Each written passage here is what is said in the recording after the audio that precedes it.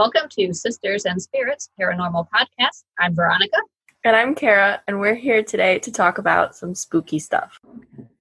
All right, everyone. Welcome back to Sisters and Spirits Paranormal Podcast. Those of you on Patreon can see that Kara is in a different place than she usually is.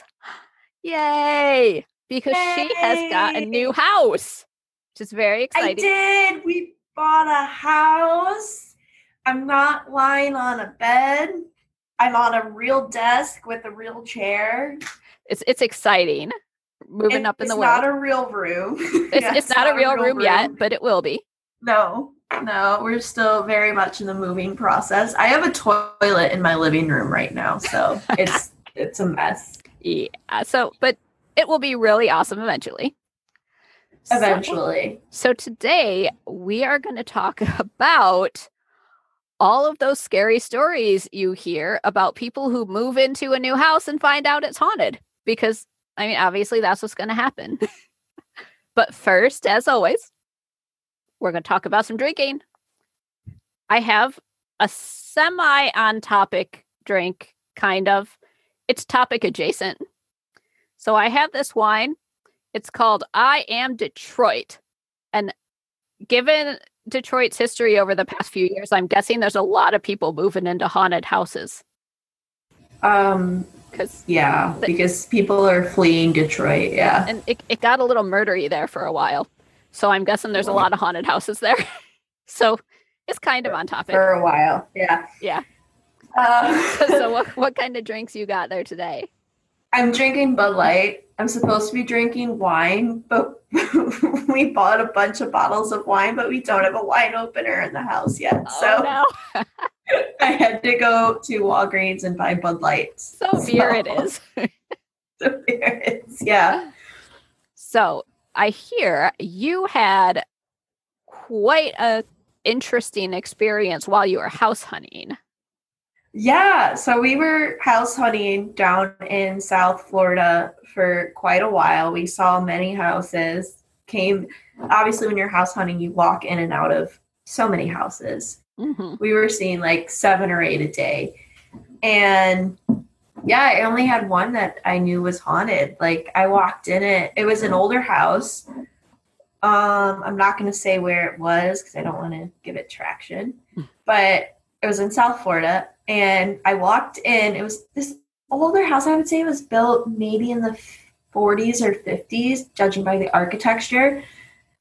Clearly it had been renovated since then in like that typical Spanish South Florida style that South Floridians love, Spanish style homes. They had kind of done that to it, but it was very split level. It was tri-level split. So you had the kitchen was actually like downstairs, and then there was this middle area that had the living room, and then like upstairs was the bedrooms, and each level was split between like 5 stairs, so it wasn't very high. Like you didn't have to go up an entire flight of stairs to get to each level. And I walked from the living room. I was immediately drawn to the upstairs. I immediately went up there. I went into this bedroom, and I very quickly felt, how do I say this? A presence. I just very quickly felt that somebody was in there. Somebody was watching me. Somebody didn't really like me in his area. And I kind of took note of that. And I kind of like was very respectful. And I was like, okay, I'm going to walk out now. And I walked out of the room into the other bedroom. And I could tell that I was kind of being followed. Like, if I'm going to sound crazy to people who've never experienced paranormal activity before, but if you have felt strong presence, you know what I'm talking about. Where it was just, I felt very clearly that somebody was following me into the other bedroom. But keeping a distance. I would say they were just kind of curious and watching me. I didn't feel threatened. I didn't feel anger. I just kind of felt, what the hell are you doing in my house? That kind of energy. And I walked downstairs, and my mother-in-law and my husband at the time, they went outside. There was on a small canal, and there was a small pool, and they were in this like the backyard, and they walked out to there, and they were looking at the canal and the pool. and there was this large window that the one bedroom was facing, and I looked up into that bedroom window. How do I say this without sounding like a weirdo? I could just tell somebody was staring at me through that window. So was it a feeling or you could see them? It was a feeling. Okay.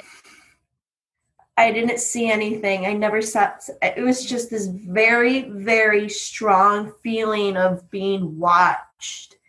And I went and, we looked at the dock. The dock was like in complete shambles and was complete wreck. And we sat and we were talking about, the work that would need to be done on it. And then I turned around again and the feeling was gone. It was like, okay, no, they clearly moved. And we went back into the house. We looked at the kitchen. We went back up. And then the realtor and my husband were in the living room talking. And I took that time to go back upstairs into that room and test it out again. And I was in the room and I could just feel, I don't know, I felt this like weird space and this weird energy. And I made a little hand gesture that I pointed to myself. And then I did the okay symbol, like I'm okay, like come talk. Immediately, I felt a cold chill just rush over me. I felt the temperature change. I felt the air come down. Like I had this cold chill and the atmosphere like completely changed. And I started crying, like immediately started crying because it really felt like somebody was like, oh my God, you can see me. Like, I'm here. Like, I'm like excited. And I started crying and I had to like fight back tears because obviously if I had come downstairs and the realtor and my mother-in-law and my husband were to see me and I'm crying, they'd be like, what the hell's wrong with you? Right. So like I had to like pull myself together and I had to take a couple of seconds. And then I like waved goodbye and I was like, and I like did a little heart symbol and I like was like wave goodbye. And it warmed up. The temperature warmed up again. And I felt a temperature change. And it was like whatever had been next to me kind of like stepped back. And then I walked downstairs and obviously we didn't end up buying that house. It needed a lot of work. So did the ghost situation have anything to do with buying the house or not buying the house? No, the house was just and it needed a lot of work and was kind of overpriced and for the amount of work that needed to be done. I don't want to tri-level house. I don't want my kitchen downstairs and my living room upstairs. I mean, it had nothing to do with. Obviously, I'm the only one who felt anything. Right. My husband and my mother-in-law and the realtor were living in like complete la la land in terms of that.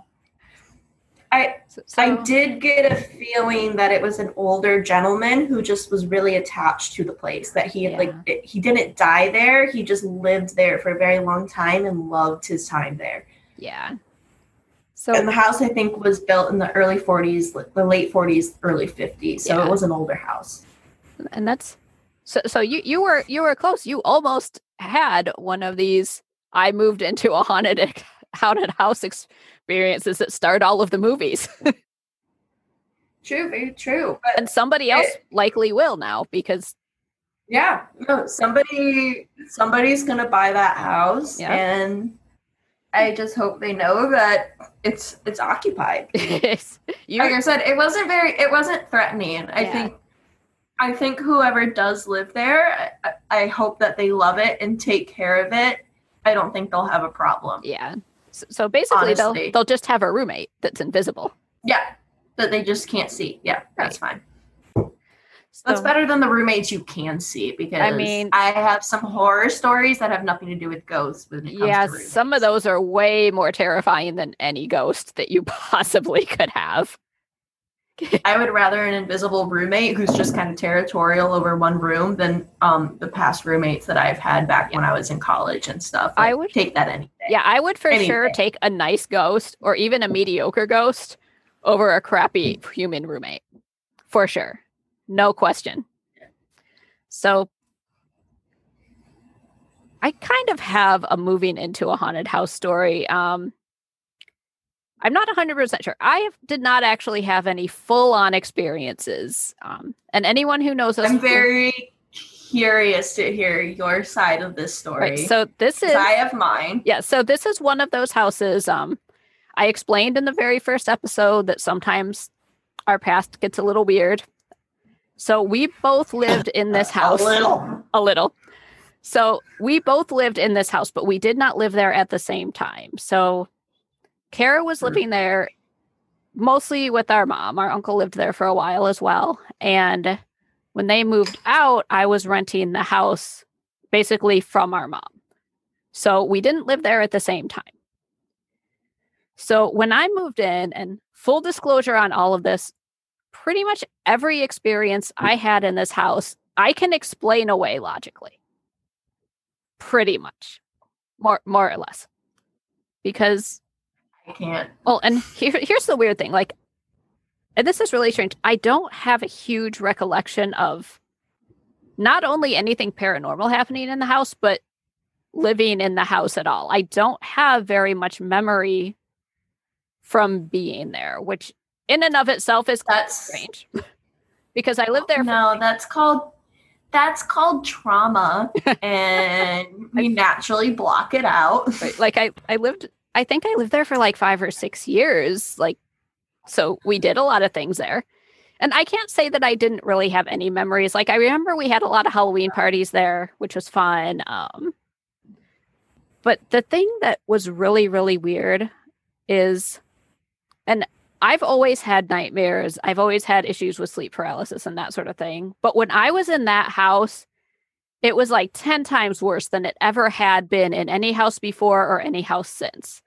It was nightmares to the point that I would sleepwalk and that I would jump out of bed screaming, like before I was awake. My husband came in one time, and we were newlyweds at the time. So he was probably like, oh my God, what the hell did I just get myself into?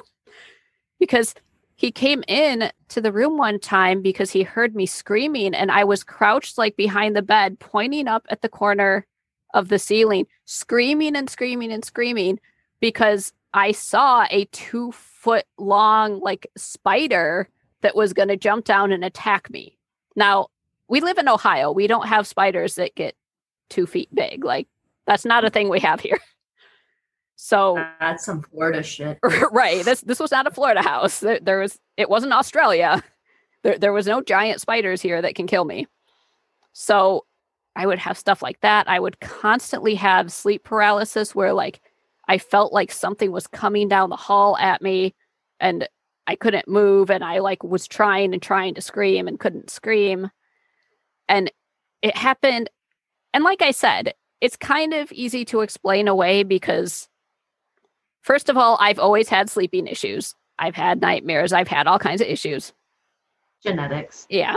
And also, there was a lot of stress while I was in the house. Not that it was like a bad time in my life or anything, but I personally was under a lot of stress. It was the first time I had lived away from my parents. And my first time living away from my parents was moving in with my husband. It was a little bit before we actually got married, but so I was getting used to being married. I was getting used to living away from my family. We had no money. I had like 3 jobs. There was one point where there were a couple days a week where I was working 20-hour days.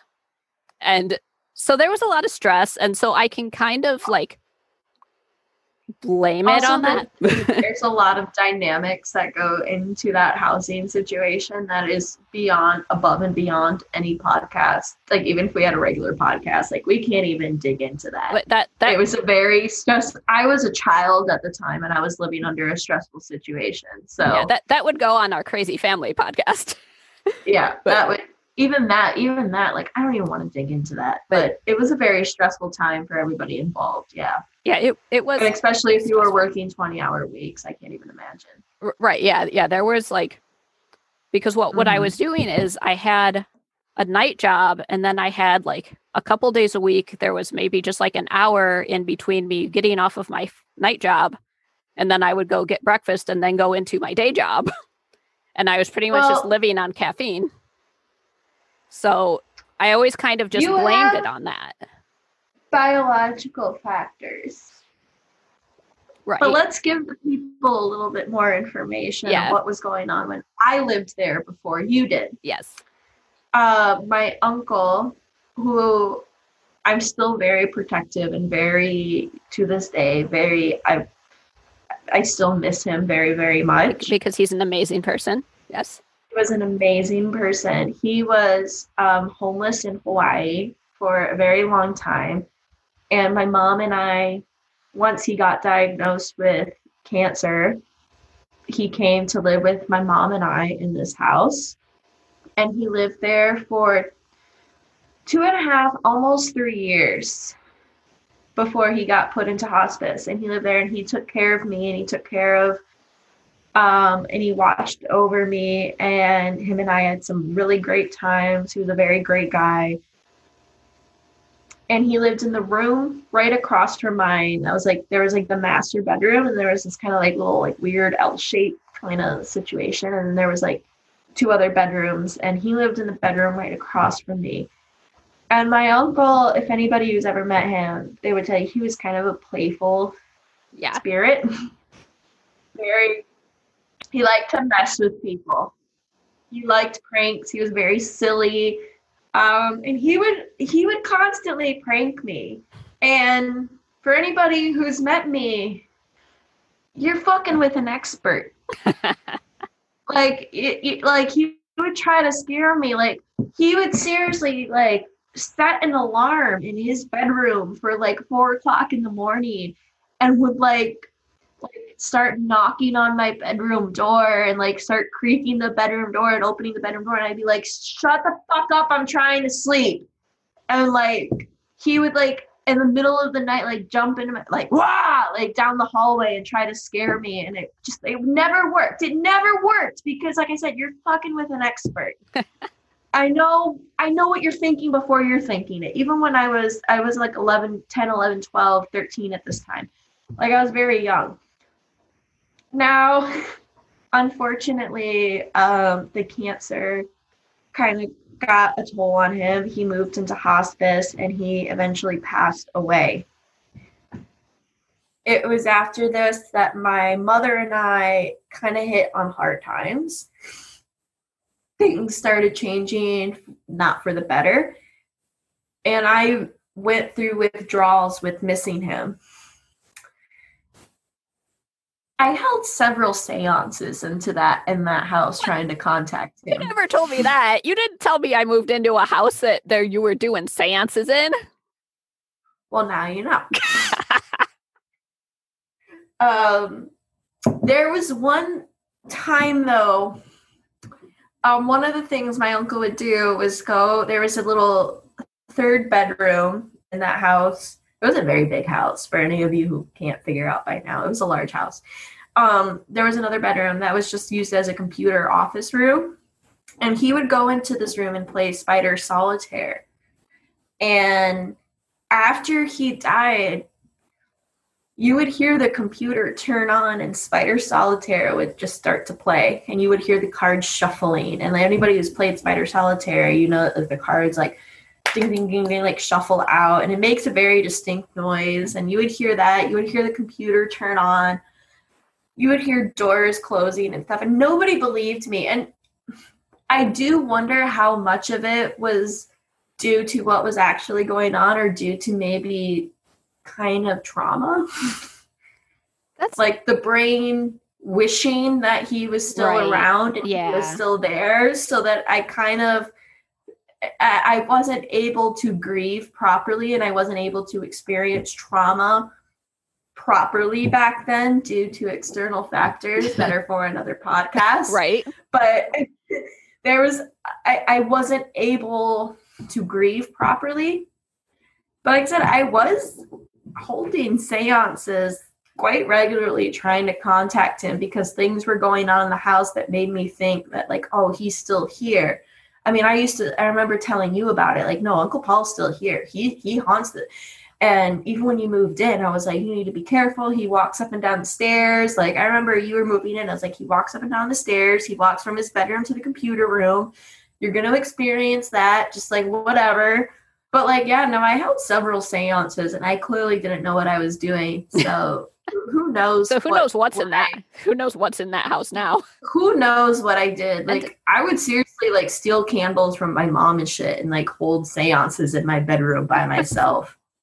So that house is good luck haunted. to whoever's living in that house. Yeah, good luck. Okay, so 3 really weird things now about that reminded me of. So first of all, and I never really considered this weird at the time. Again, I thought it was just something I was doing out of stress. But now that you're saying this, I feel like maybe it's super weird. I got like super addicted to Spider Solitaire while I was living there. Not any other place that I've lived.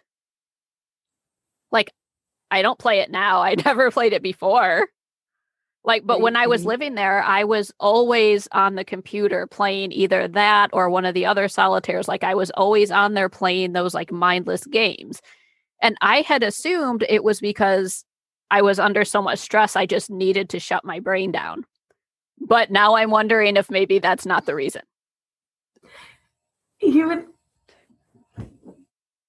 Are you kidding me? No, I never thought anything of it, honestly. Like, at all. I just assumed that it was something I was doing because I was stressed out and I needed to just sit and do nothing because everything else in my life was so hard.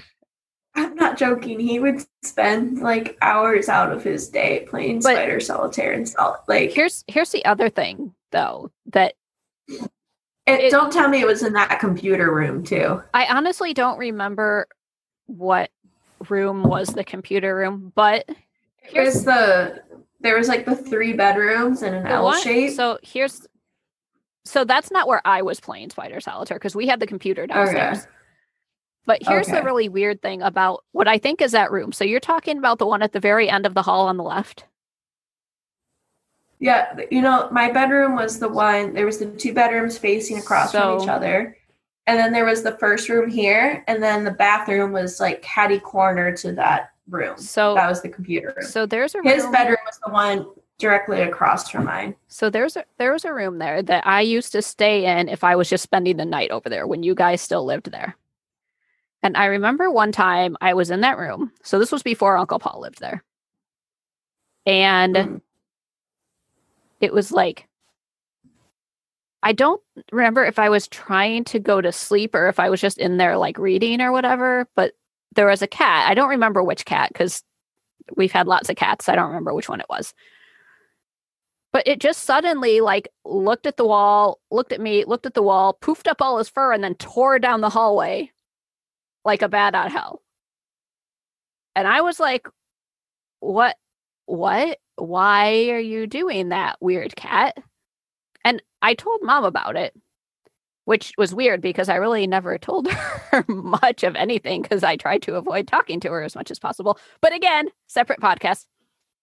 But I told her about it because I was really freaked out because I had never seen this cat do that because it was an older cat. It wasn't like a kitten that ran around crazy. It was a cat that normally just laid around and you pet it and that's all it did.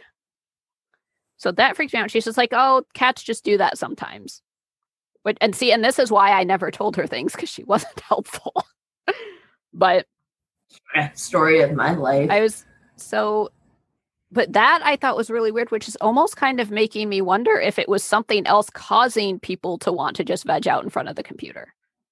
Well, it could be that maybe that land in White House, Ohio, a lot of it was, I don't mean to sound cliche, but it was Native American occupied for a long time. It had a lot of history. You have battles that were fought in the area. There were, and if anybody is, wants to actually look this up, if you want to look up Battle of Fallen Timbers, like at the time when we lived in this area, the middle school was actually called Fallen Timbers Middle School because it was in that area. So that whole area, even the Battle of Fallen Timbers, the French and Indian War was fought in that area. It was colony occupied for a long time. There was French colonies and English colonies that had set up shop in the area.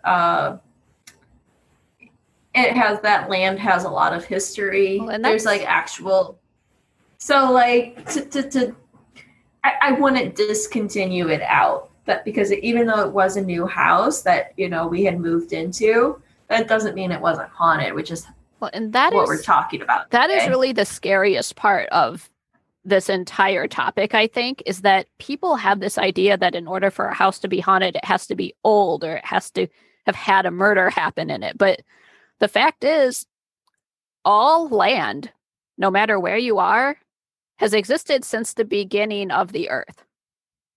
Yep. So you don't know what happened. Anything could have happened here at any point in time during history, no matter where you are. How old the actual house is irrelevant. You can build a brand new house and you can still have ghosts in it because, the earth is however many billions of years old. So there were people, wherever you are, there were people there the whole time. There's a theory that I've heard that you can buy an older house even that's not haunted, and then the person who at one time lived there dies. There's a theory that people return to in their they will return to in their spirit form the place where they were the most happiest. Right. So if you have an older gentleman in his 80s and 90s who as a kid grew up in your house and it's not haunted now, but then he dies of natural causes, he might just return there. That's true, yeah. Because that's where he was the most happiest. You could have Right. lived there for 10 years, no problems. And then all of a sudden, and honestly, I wouldn't be too worried about that because he's probably just like, hey, I just really want to live out my time here being happy. But right. You never know. And that's the thing. And that's kind of why we started with these stories before moving on to some of the creepier things. Because when you're talking about real life, a lot of times the ghosts really aren't doing anything negative or harmful. It's not all like what's happening in The Conjuring. Yeah. It's not all terrifying stuff, with, random ass demon ghosts coming out and clapping in your face out of the closet. I would even say I've seen people investigate the Conjuring house. I would say most of what goes on when you do buy a new house that is haunted, it's scary to you and it's terrifying to you because you don't understand what's going on. And that's true with everything, I think. Anytime people have a severe fear of the unknown, if you don't understand what's happening, you're going to be afraid of it. I think I would go ahead and say 85 to 90% of hauntings in a new home you could very easily coexist with. Yeah.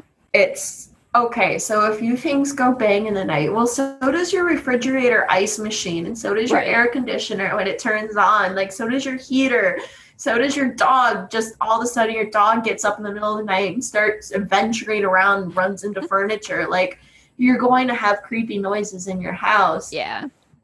Most of the time, a ghost or a spirit living in your house that you buy, they're just trying to they just are happy where they're at. They don't want to leave, or else they would have left already. And they just maybe at first they'll try to. I don't really believe in that ghosts will try to scare you out of the house. I mean, I think it depends on the individual ghost, because I'm very much of the opinion that there's asshole people, yes, which means exactly. there's asshole ghosts.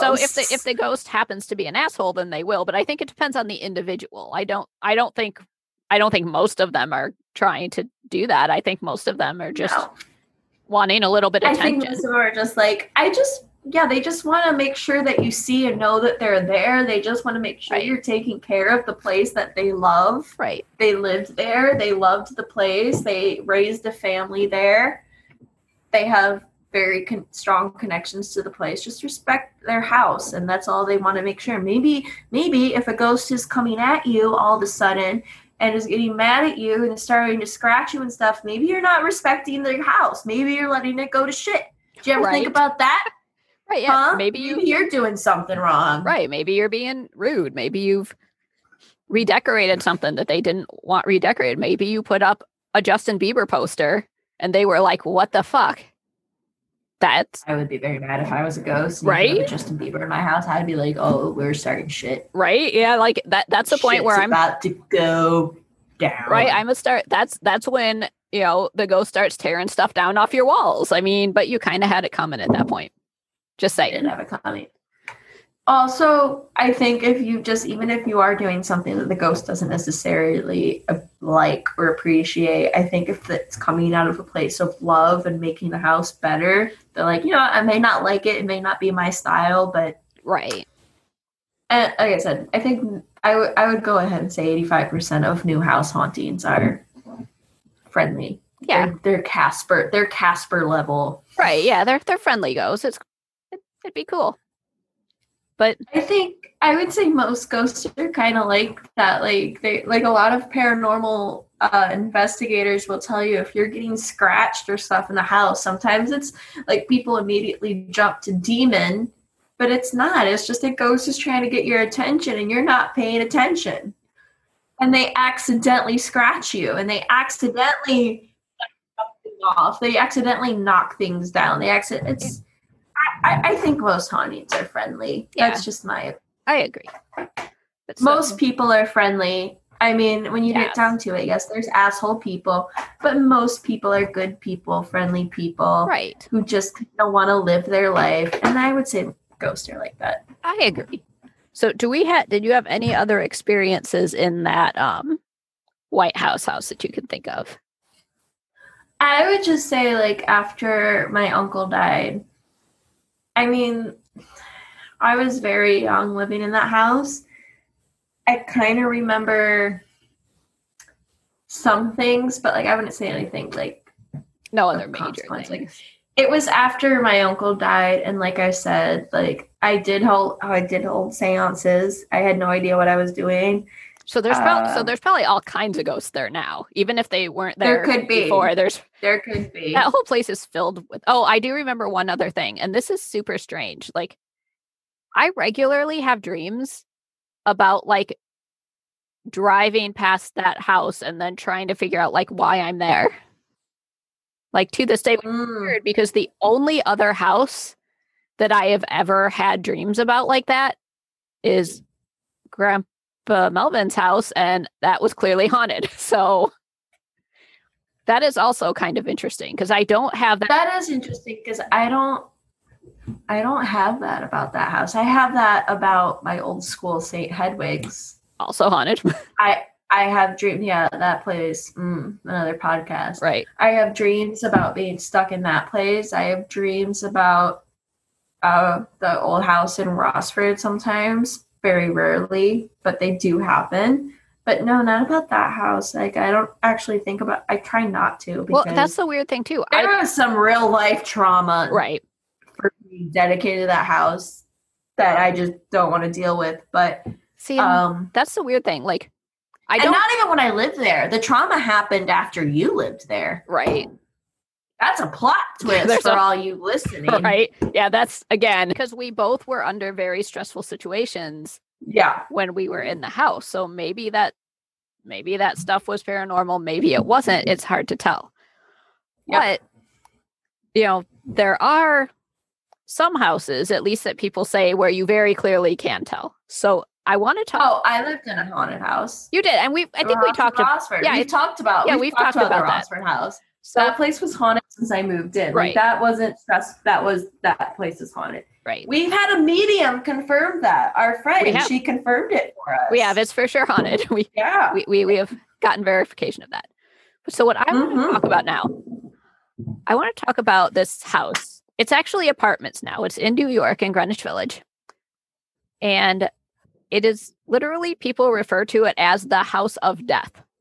So it's in New York. That sounds accurate. Here's what really confuses me about this place, though. So it used to be like just a single family at a time would live there, but it has now been converted to apartments that I think have there's maybe 10 apartments or something in it.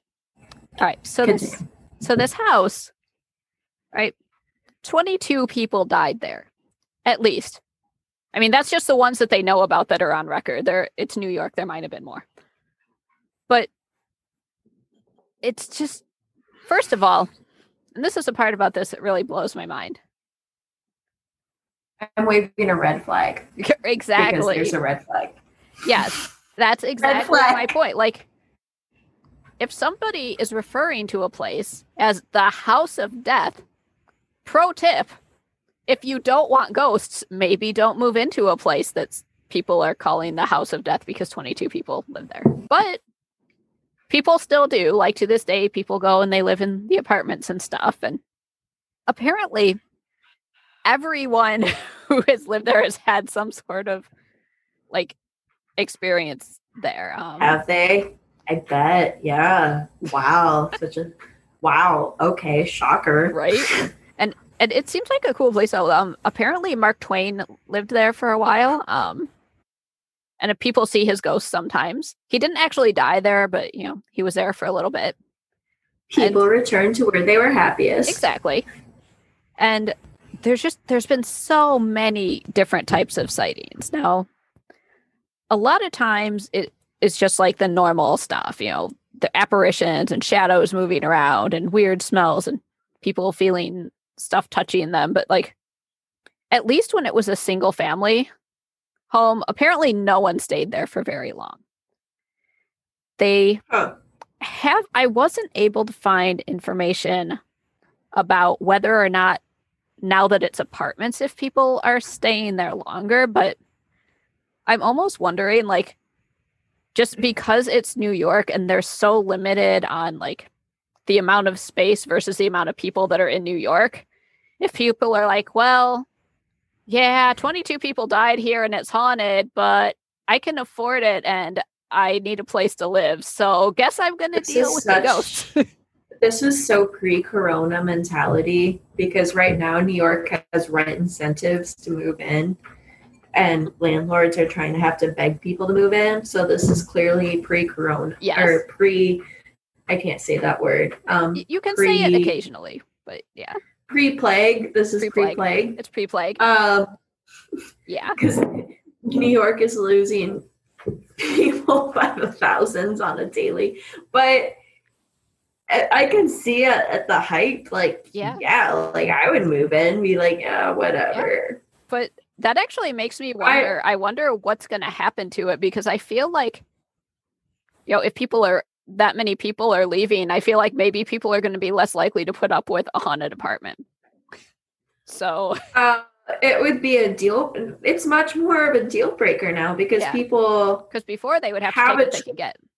Well, people have a choice nowadays in New York. They don't have to put up with haunted death houses. Right. They don't have to live in the House of Death. They can pick a different house. There's in both LA and New York, there's now rent incentives. When have you ever heard of rent incentives? Yeah, that's crazy. Yeah. But is one of the incentives there's no ghost in this one? 22 people didn't die here, so I think it should be one. That sounds that to me it's a rent incentive. Guaranteed ghost free. Oh, you can't guarantee that in New York. Well, that's true. But in a place called Death House. It's the House of Death, so probably there's some ghosts. And so apparently the hauntings have still been happening up through present day. But I do have a theory about this because I always have a weird ass theory about everything. I think if you have a really big house and it's really super haunted like this one to the point that people aren't staying there, I think you should definitely make it apartments. And here's why.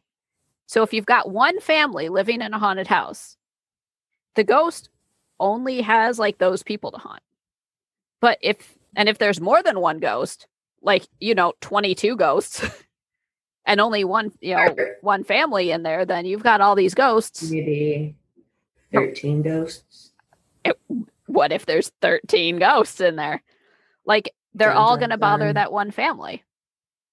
But if you have 10 families living in all these different apartments, then the hauntings are going to be spread out. So maybe each person has an experience every once in a while, but it's not going to be nearly as bad as if you had 4 people living in a house with 13 ghosts.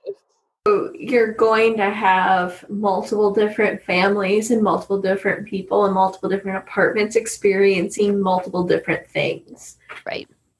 If you have the exact same haunting and you put people in a house and then those people move out and you have another family move in, they're going to explain to you completely different situations of how they experience the haunting. Yeah. I mean, if you took a family who knew nothing of the paranormal and moved them into a house, and then you and I moved in afterwards, you and I are going to be like, that was kind of underwhelming, and I think it was a waste of our time. Like, meanwhile, the other family was like, that's the craziest fucking shit. Right.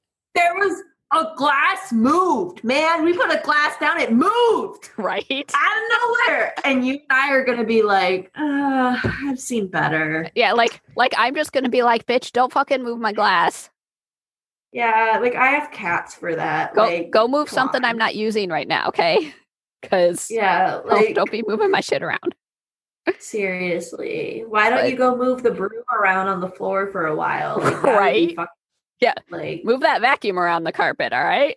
Yeah, get on that. Like, this is the best you got. So yeah, but yeah, I do think that's a really good point. But the people who live in my old school, like I mentioned earlier, I went to a school in Toledo that was well known to be haunted. Like it was haunted. Like everybody in the school, like the teachers, the students were like, oh yeah, this place is haunted. It was built in like the 1830s. Like there was multiple deaths that happened. Like it's haunted. It's now an apartment building. Right. But I really wish like I could reach out to these people and be like, you know, this place haunted, right? Right. Like you're moving into a haunted But that's building. the thing. If you have like all those people in there, and if there's only like a few ghosts, they can't be haunting everyone at once. So I feel like it's better. And also it's less suspicious if you turn it into apartments because, you know, people come and go from apartments all the time. So it's not suspicious. Like if a house is going on the market every 6 months, people are eventually going to be like, I don't know about that place. What's going on with it?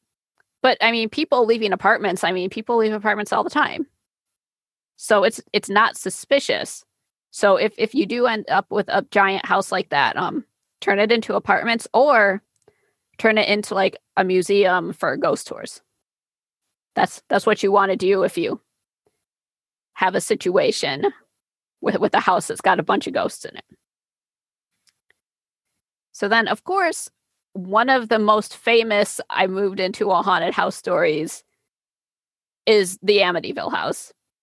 I mean, everybody knows about this. I can't imagine there is anyone listening to like a supernatural or horror podcast that doesn't know about the Amityville house. So I want to talk a little bit. I learned some really cool stuff about this that I did not know before. So Ronald DeFeo, the guy who was responsible for the original murders that took place there, that dude's still alive.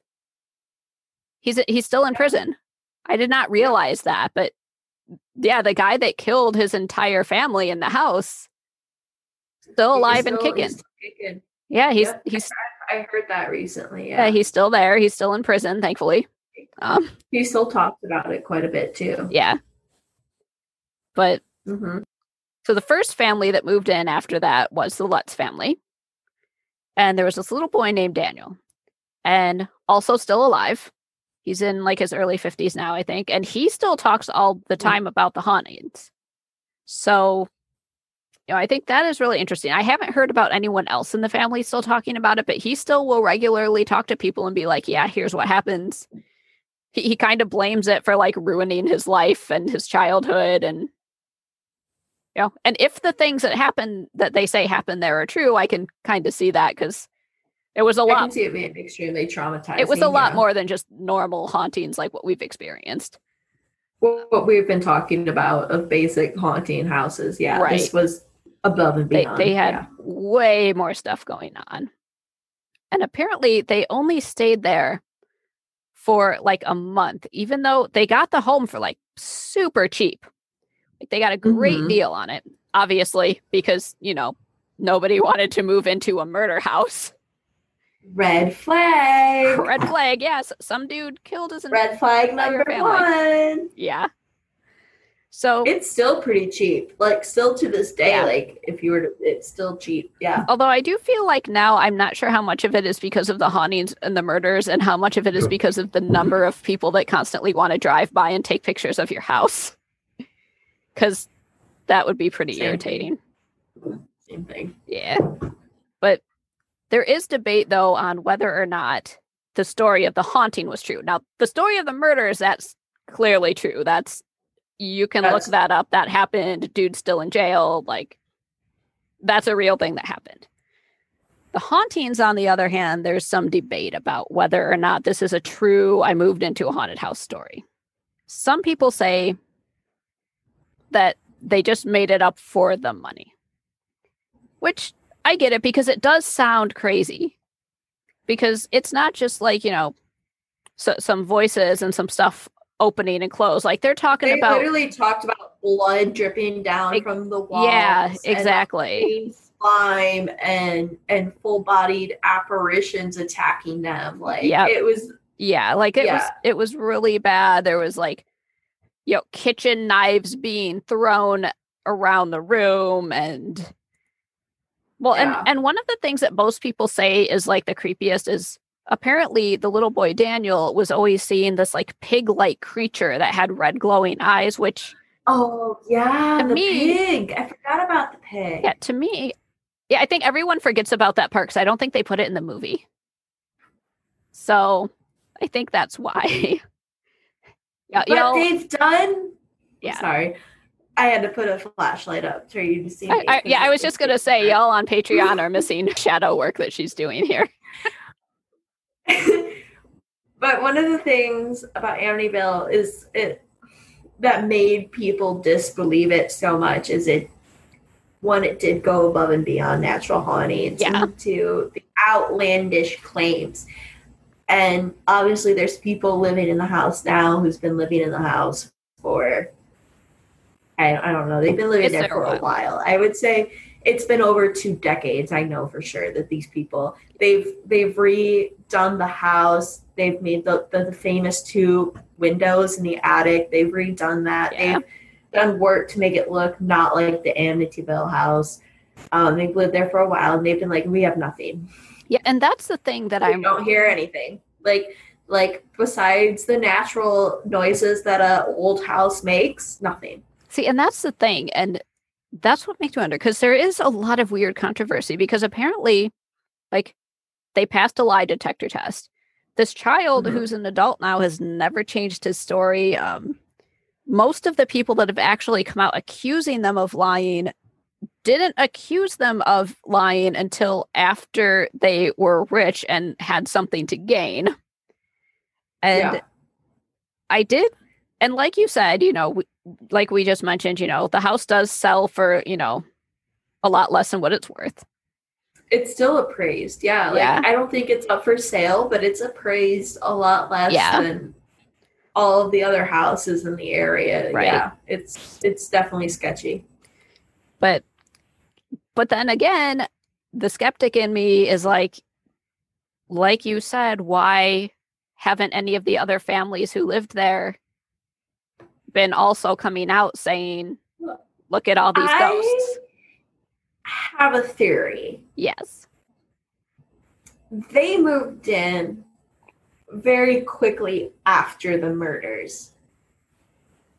Like within the year, I think it was. Like the murders happened, they moved, like the house went vacant, they moved in.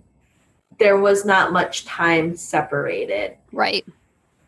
There might have been we don't know the family's history. Like, what if there was other trauma going on in the family? There was trauma that happened in the house, and the combination of all of this created a toxic atmosphere. That actually makes a lot of sense, because I know that there have been cases where, like with poltergeist situations, there are, very often those things start happening when you have somebody that has some sort of huge amount of stress going on in their life. Yeah. So maybe it wasn't actually the house itself that was haunted. Maybe they ended up attracting, some bad stuff that. I know. I think there was a family right after them, and then the family that lives there currently today. It actually hasn't gone through, I don't think, too many buyers. Yeah, it hasn't been a sellers. ton. It's not like what you would expect. I really think it was the family, that's the Lutz family, that's famous for making these claims, who wrote the book. There's obviously been the movies, Ryan Reynolds. Do I need to say any more? Like, he's obviously made a movie on it. And then there was another family, and I think there was the family that still continues to live there to this day. And then the family that lives there today, like I said, they've gone through so many renovations to change the house and to like not make it known. And the city that Amityville is, they refuse to allow any filming of the Amityville horror movies to be filmed in the city of Amityville. Like, they filmed Amityville in other cities, otherwhere, because they wanted nothing to do with it. Exactly. If it was false, if it was some kind of thing that they made up for fame, wouldn't you use that? The people who live in there now would be like, no, come in, like, tour the house. Like, they would be profiting off of it. Right. That does make me suspicious. Unless it's real. I mean, I was thinking that, but then at the same time, it could also be just they could have gotten fed up with people constantly wanting to be there. Like, because realistically, the people that live there are already rich. It's a nice area. So, it's an extremely so the nice fact area, is, it's not necessarily people that need to make money. So they could very well just be like, I don't want all these crazy ghost hunting people driving around our neighborhood, because they have money already. They don't need to make money from it. So that's kind of what I'm wondering. And I'm also almost wondering if there were. There's no such thing as too much money. Well, that's true. Like, there's no such thing as too much, but there is. Like, eventually you get to a point where there are certain things that you're not going to want to put up with for the money. Speak for yourself. But I do. If I was a millionaire and I lived in a famous haunted house, I'd have tours every Saturday and Sunday. Yeah, I would definitely be doing some tours.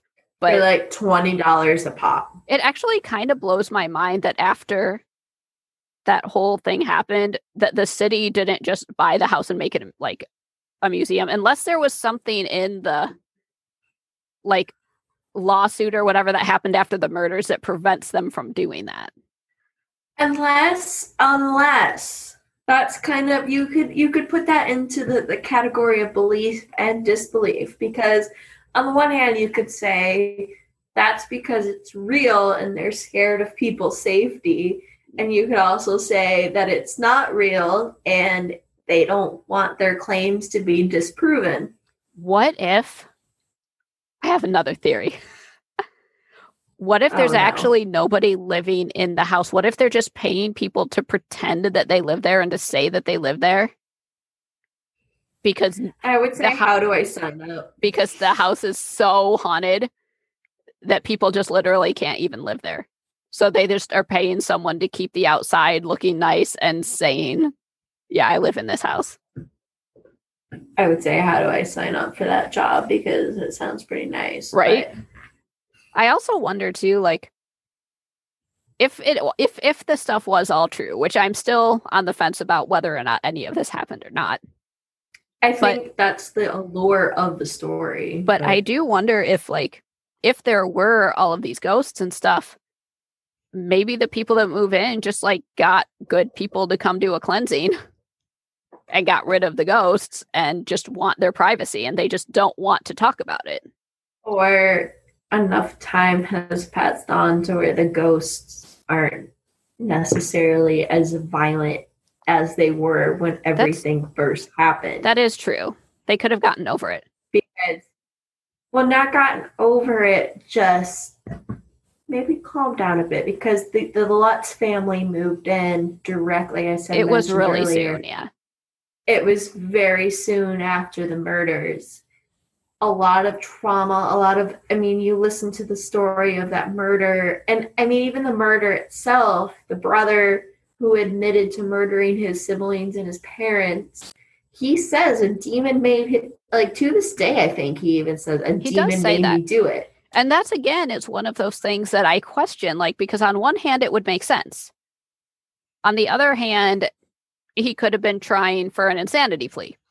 So. Yeah, but it's been now 40 years and he's still saying that. That's true. Yeah, that is weird. Like, because I do feel like, well, and I don't know his situation, like his legal situation. I don't know if there's any chance that he could get out at some point.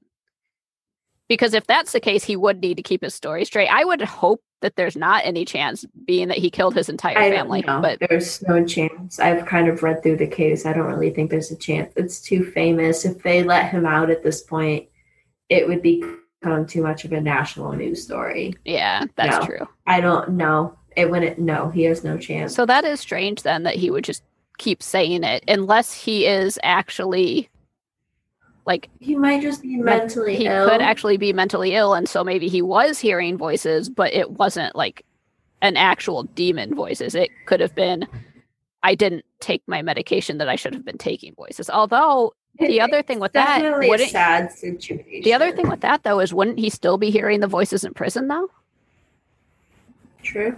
Because my understanding is at least as far as I know, he has not attacked anyone in prison because demons told him to.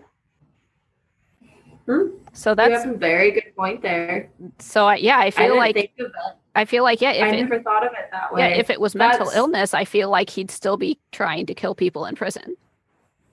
And I feel like that's something that would have come up when I was researching.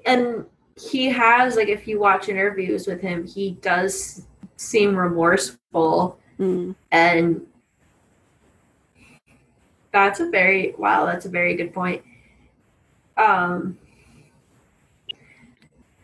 definitely think it's going to forever be one of those cases where it's always up in the air. Yeah, I don't think we're never gonna know the truth. No, I don't think there's unless someone from the Lutz family comes out and says, I made it up. Even if you have that, you can always make the claim that they're saying that for money. They got a book deal. They got something. That would only work if they, like, came out and said it and didn't get anything from it. But but they're not going to do that. No. And then I mean, I sure you also. I don't know. It's that most popular case of I moved into a haunted house. Right. Will we ever know the truth? No. And honestly, I don't want to know the truth. Personally. I kind of love that it is up in the air and that there is so much to speculate about. Because I love speculating. That's one of my favorite things to do. Is to just say what if. Well, you're always going to have the paranormal, even if it was open for paranormal investigations, you would have the paranormal groups who came in and was like, we found a shit ton of evidence. The place is haunted. I'm Zach Baggins, and I'm here to tell you that 7 demons live in the place. Right. And then you have another paranormal group that came in that was like, nothing. Right. So, will we ever know? We will never know. No. Is it a great timeless story that we're going to enjoy Ryan Reynolds shirtless walking through a house? Okay, well, I did not see that version of it. I only saw the old version of it, so I'm going to need to be watching that version. I didn't know there was shirtless Ryan Reynolds in it.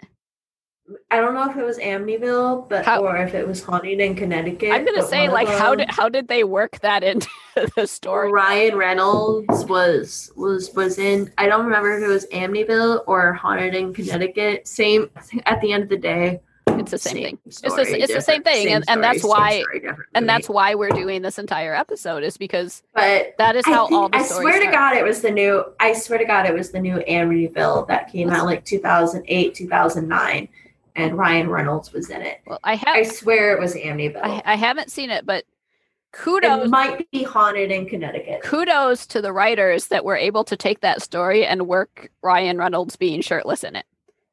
Because kudos to any writer that just works Ryan Reynolds being shirtless into the plot. Like, Thank you.